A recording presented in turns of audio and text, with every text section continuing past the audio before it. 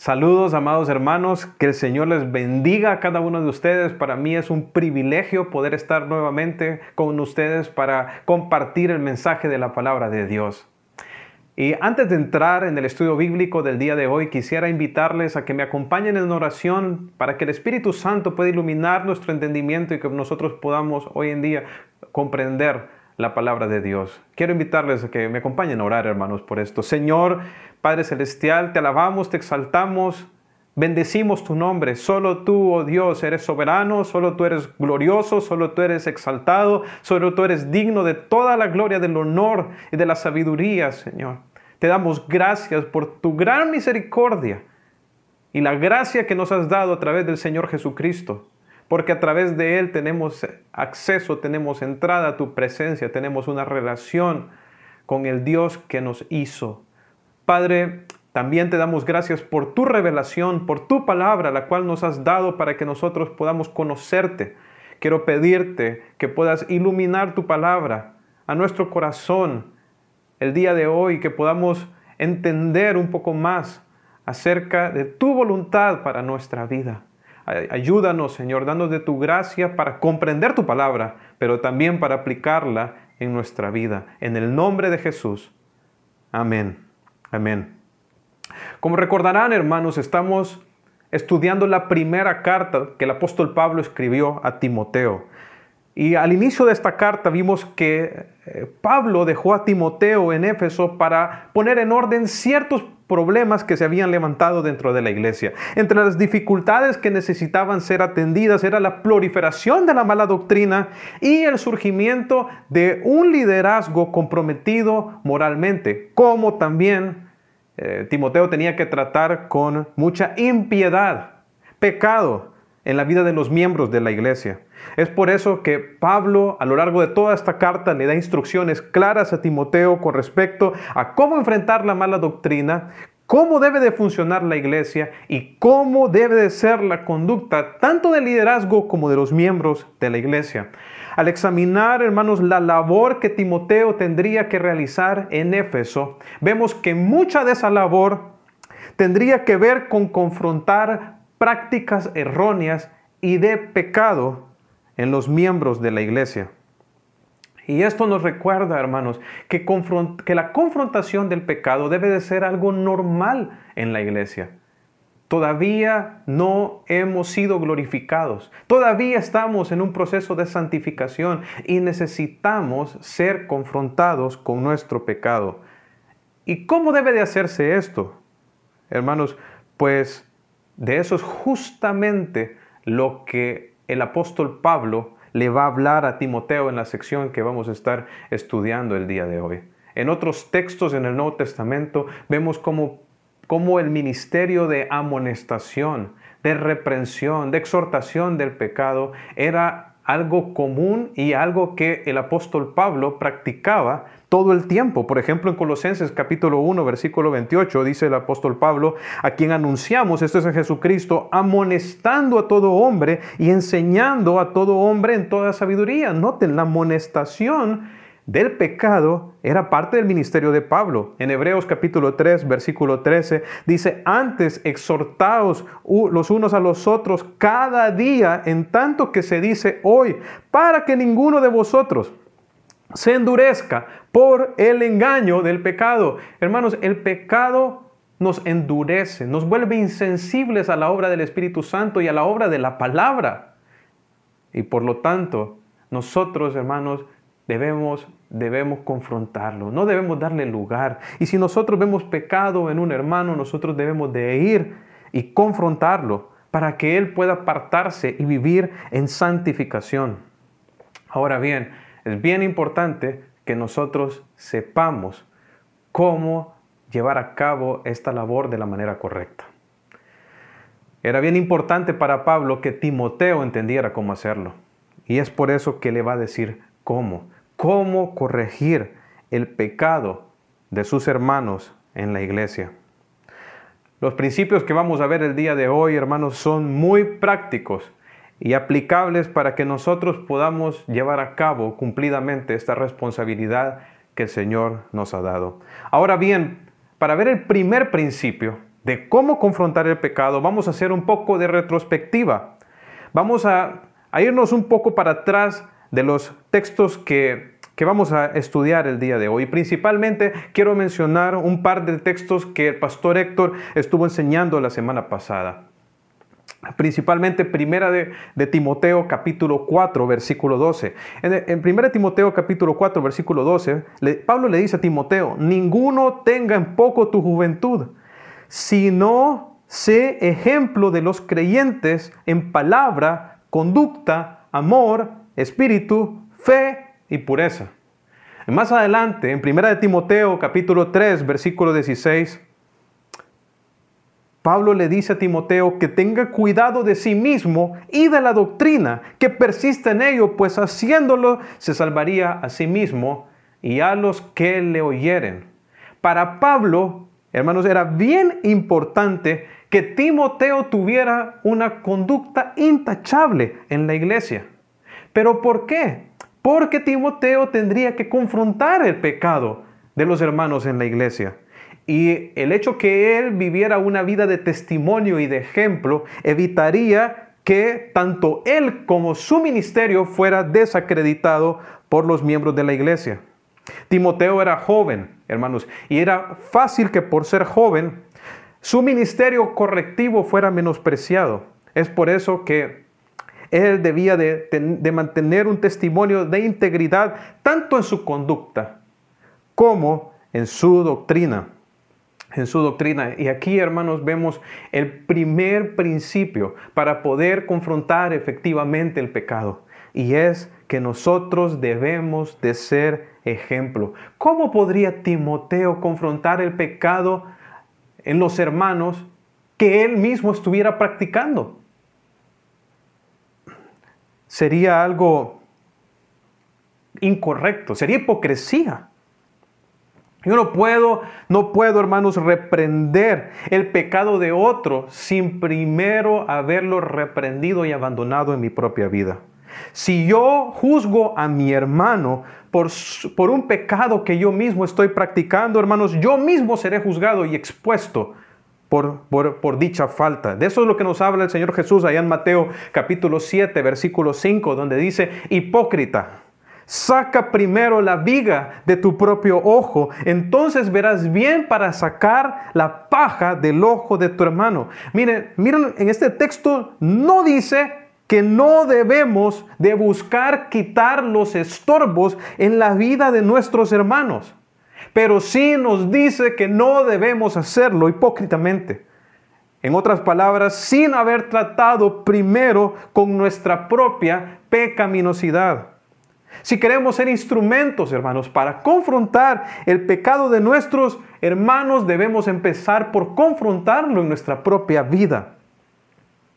Ahora bien, una vez dejando claro este punto, entonces podemos pasar a los principios que están contenidos en el texto que vamos a estar principalmente desarrollando el día de hoy, que es primera de Timoteo, capítulo 5, versículo 1 al 2. Y quiero invitarles a que tomen sus Biblias y puedan buscar primera de Timoteo, capítulo 5, versículo 1 y 2.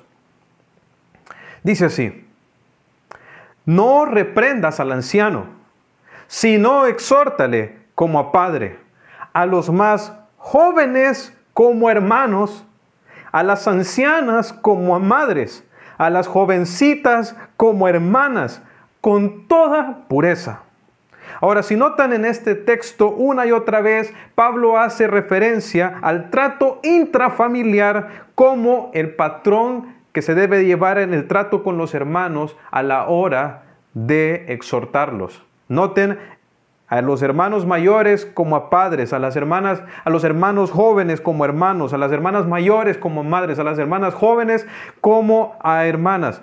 La razón, creo yo, por la cual Pablo lo pone de esta manera, hermanos, es porque como iglesia, nosotros también somos una familia, unida por un vínculo superior a la carne. Hermanos, estamos unidos porque hemos sido regenerados, porque hemos sido perdonados, porque hemos sido hechos hijos de Dios, ahora conformamos la familia de los redimidos de Dios. Qué hermosa verdad esta.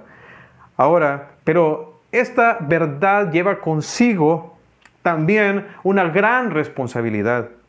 Una responsabilidad por ayudar a mis hermanos y específicamente ayudarles a reconocer sus pecados y apartarse de ellos. Timoteo, hermanos, estaba en una familia local que era la iglesia de Éfeso, una iglesia que requería mucha confrontación. Y de hecho vemos en los diferentes mandatos que Pablo le da a Timoteo a lo largo de toda esta carta, vemos los pecados y las personas a quien Timoteo debía de confrontar. Por ejemplo, él tenía que confrontar a hombres mayores, algunos incluso ancianos y líderes de la iglesia que se habían extraviado doctrinalmente y que estaban cometiendo pecados que les descalificaban del ministerio. Timoteo tendría que confrontar a hombres jóvenes que estaban siguiendo falsos maestros, que no estaban proveyendo para el sustento económico de sus hogares y que eran arrogantes, pendencieros, divisivos, avaros y no tenían contentamiento. Timoteo tendría que confrontar a mujeres mayores, viudas que estaban viviendo en placeres carnales, estaban incumpliendo sus obligaciones espirituales y a pesar de vivir en tal mundanalidad querían ser sostenidas económicamente por la iglesia. Debía de confrontar a mujeres jóvenes que andaban codiciando hombres, quebrantando votos que habían hecho de pureza y de fidelidad a Cristo, que se habían vuelto chismosas y entremetidas en lo ajeno e incluso algunas querían tomar el liderazgo de la iglesia. Si notan, eran personas de diferentes edades, de diferentes géneros, diferentes contextos y pecados.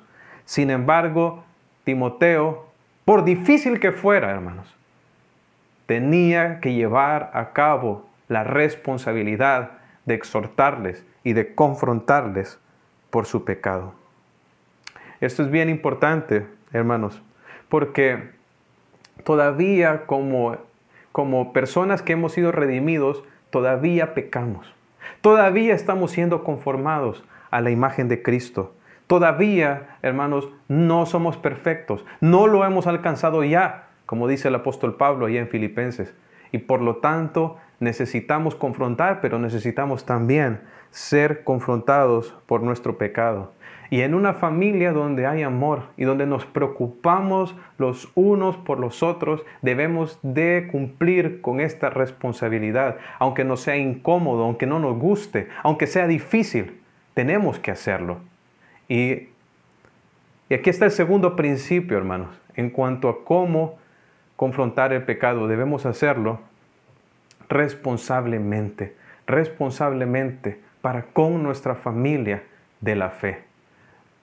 No podemos, hermanos, ver a nuestros hermanos en pecado y no hacer nada por ellos. Eso no es correcto. Debemos de tomar esta responsabilidad y llevarla a cabo cumplidamente, con confianza y sin temor. Ahora bien, hay otro componente importantísimo a la hora de confrontar el pecado de los hermanos. Y esto es el amor.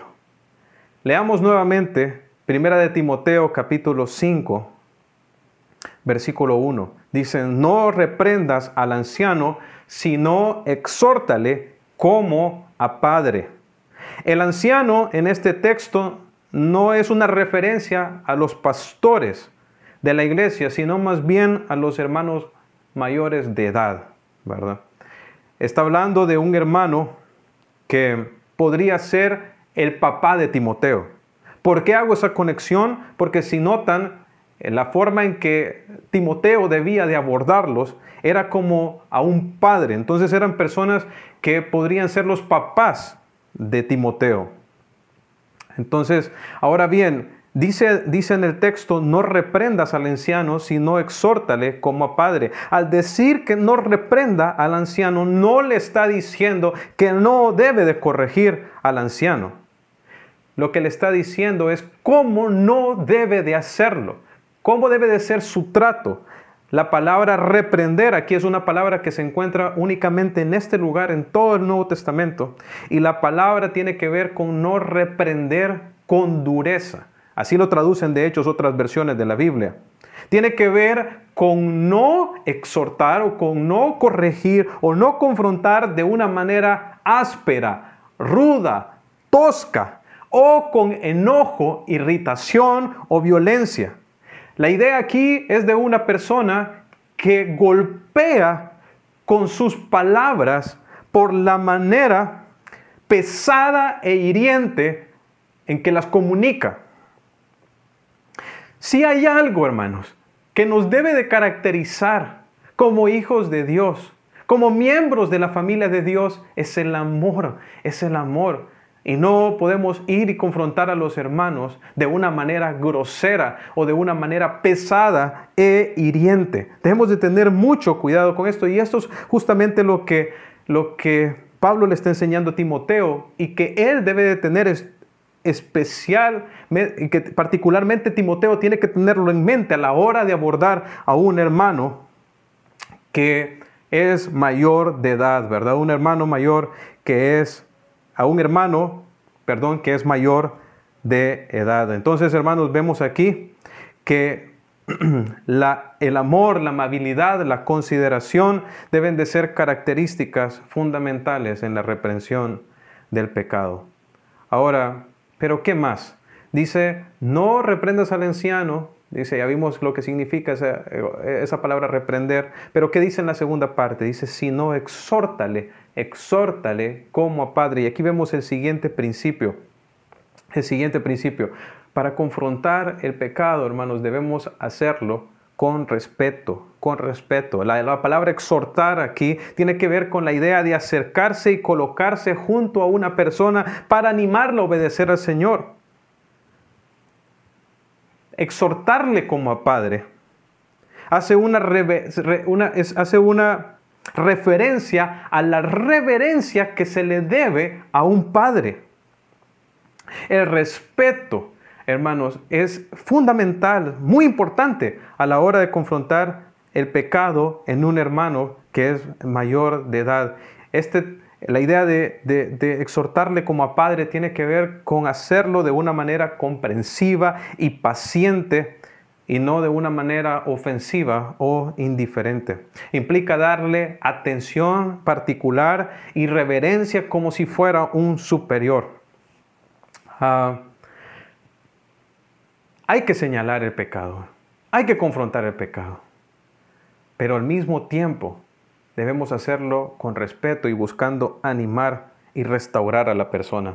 Ahora, este trato, hermanos, hacia los mayores, este trato respetuoso hacia los mayores es algo muy importante. Para Dios es muy importante. Lo vemos en el Antiguo Testamento, por ejemplo, en Levítico capítulo 19, versículo 32. El Señor le dice al pueblo, ponte de pie en presencia de los mayores, respeta a los ancianos, teme a tu Dios, yo Jehová. Y vemos aquí, hermanos, cómo el respeto a los ancianos está conectado con nuestro temor a Dios.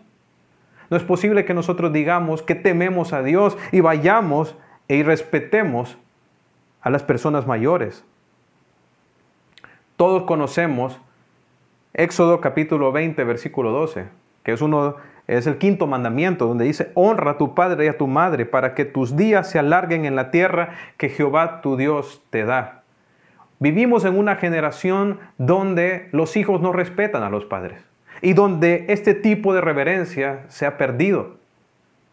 Y es por eso que es tan importante que nosotros, hermanos, aprendamos a cómo hacerlo.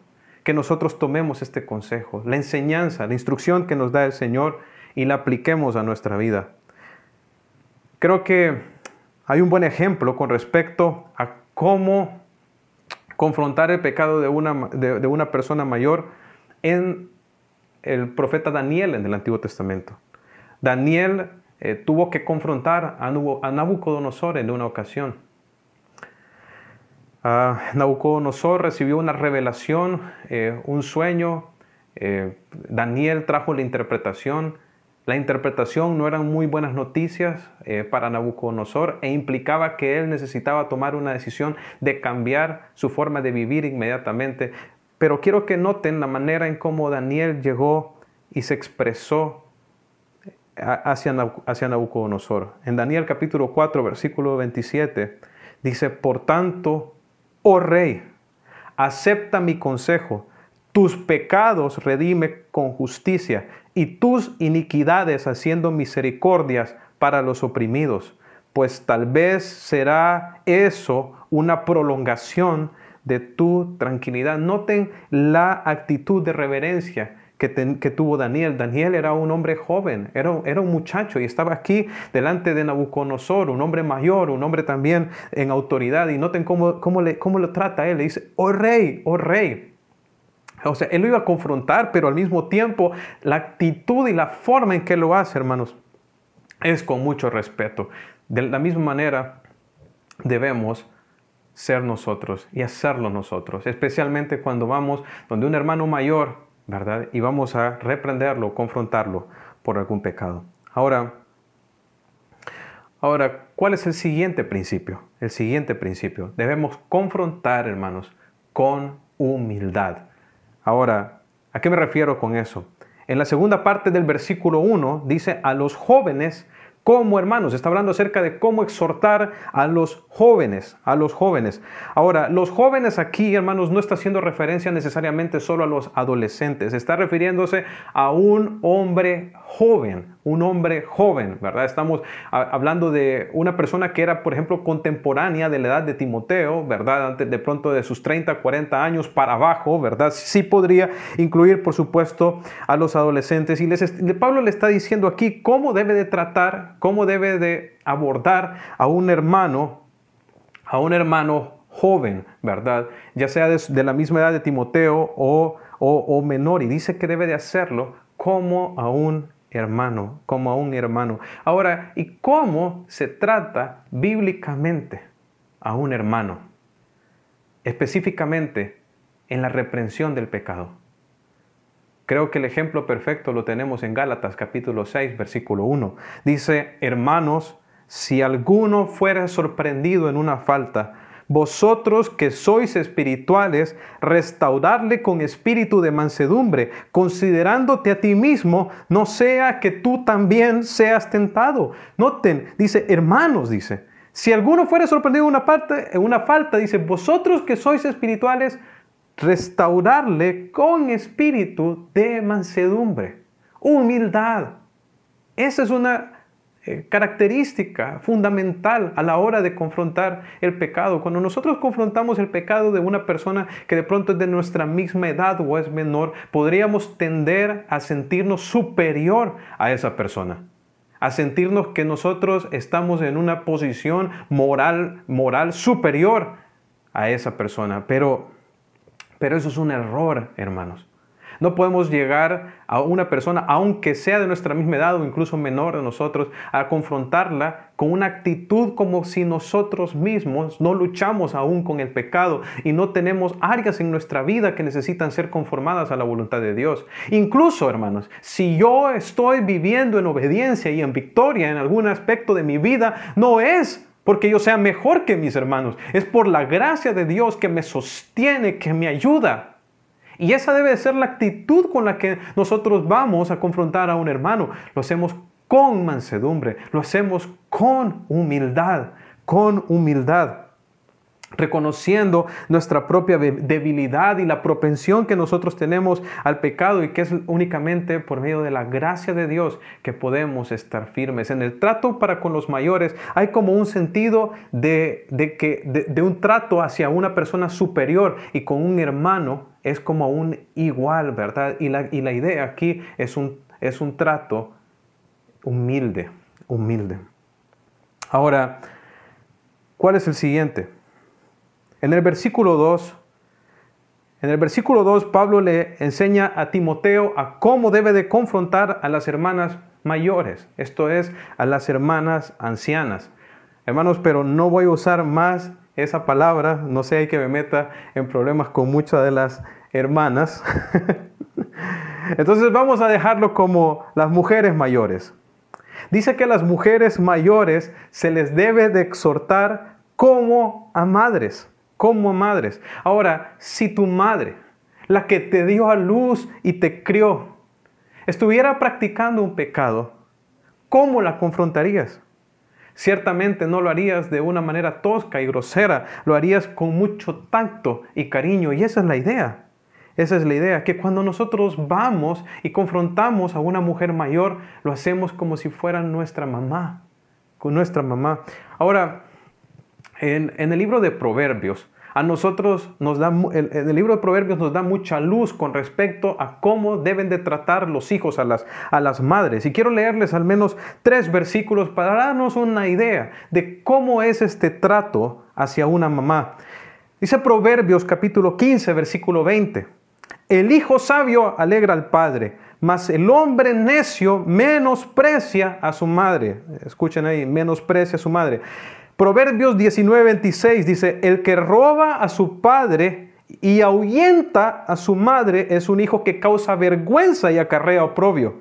Proverbios 30:11 dice, hay generación que maldice a su padre y a su madre no bendice.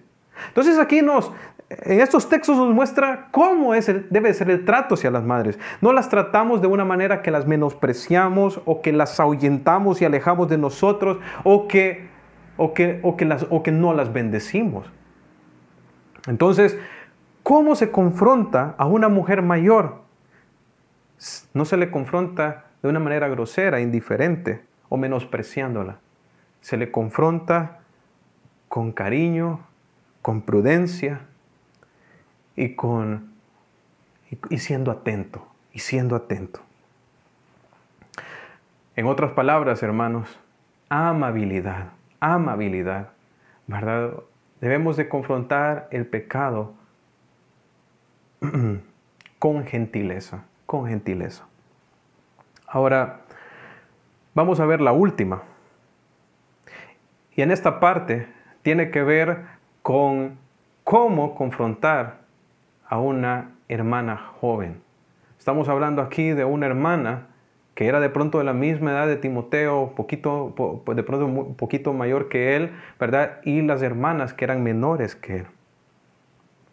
Dice que a las hermanas menores, dice que las debería de confrontar, bueno, valga la redundancia, hermanos, como a hermanas, pero noten al final de ese versículo 2, lo que Pablo dice, con toda pureza. Y no solo dice pureza, sino toda. Porque Pablo está haciendo un énfasis con respecto al cuidado que debería tener Timoteo a la hora de abordar a una hermana joven de la iglesia.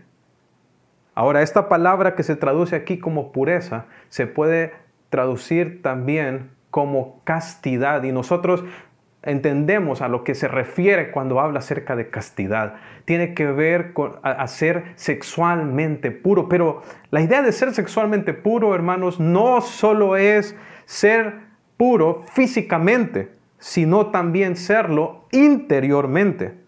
Entonces, para Pablo era muy importante que al Timoteo abordara a las hermanas jóvenes de la iglesia, él se cuidara mucho de su integridad y que estuviera libre de toda codicia sexual o intención inmoral. Hermanos, nosotros conocemos este texto allá en Mateo, donde el Señor Jesucristo enseñó que si un hombre mira a una mujer para codiciarla, ya adulteró con ella en su corazón. Entonces, la idea de ser casto, de ser puro, tiene que ver con que yo me guardo en mi corazón, en mis pensamientos, de no codiciar a una hermana. Y esto era lo que Pablo deseaba para Timoteo.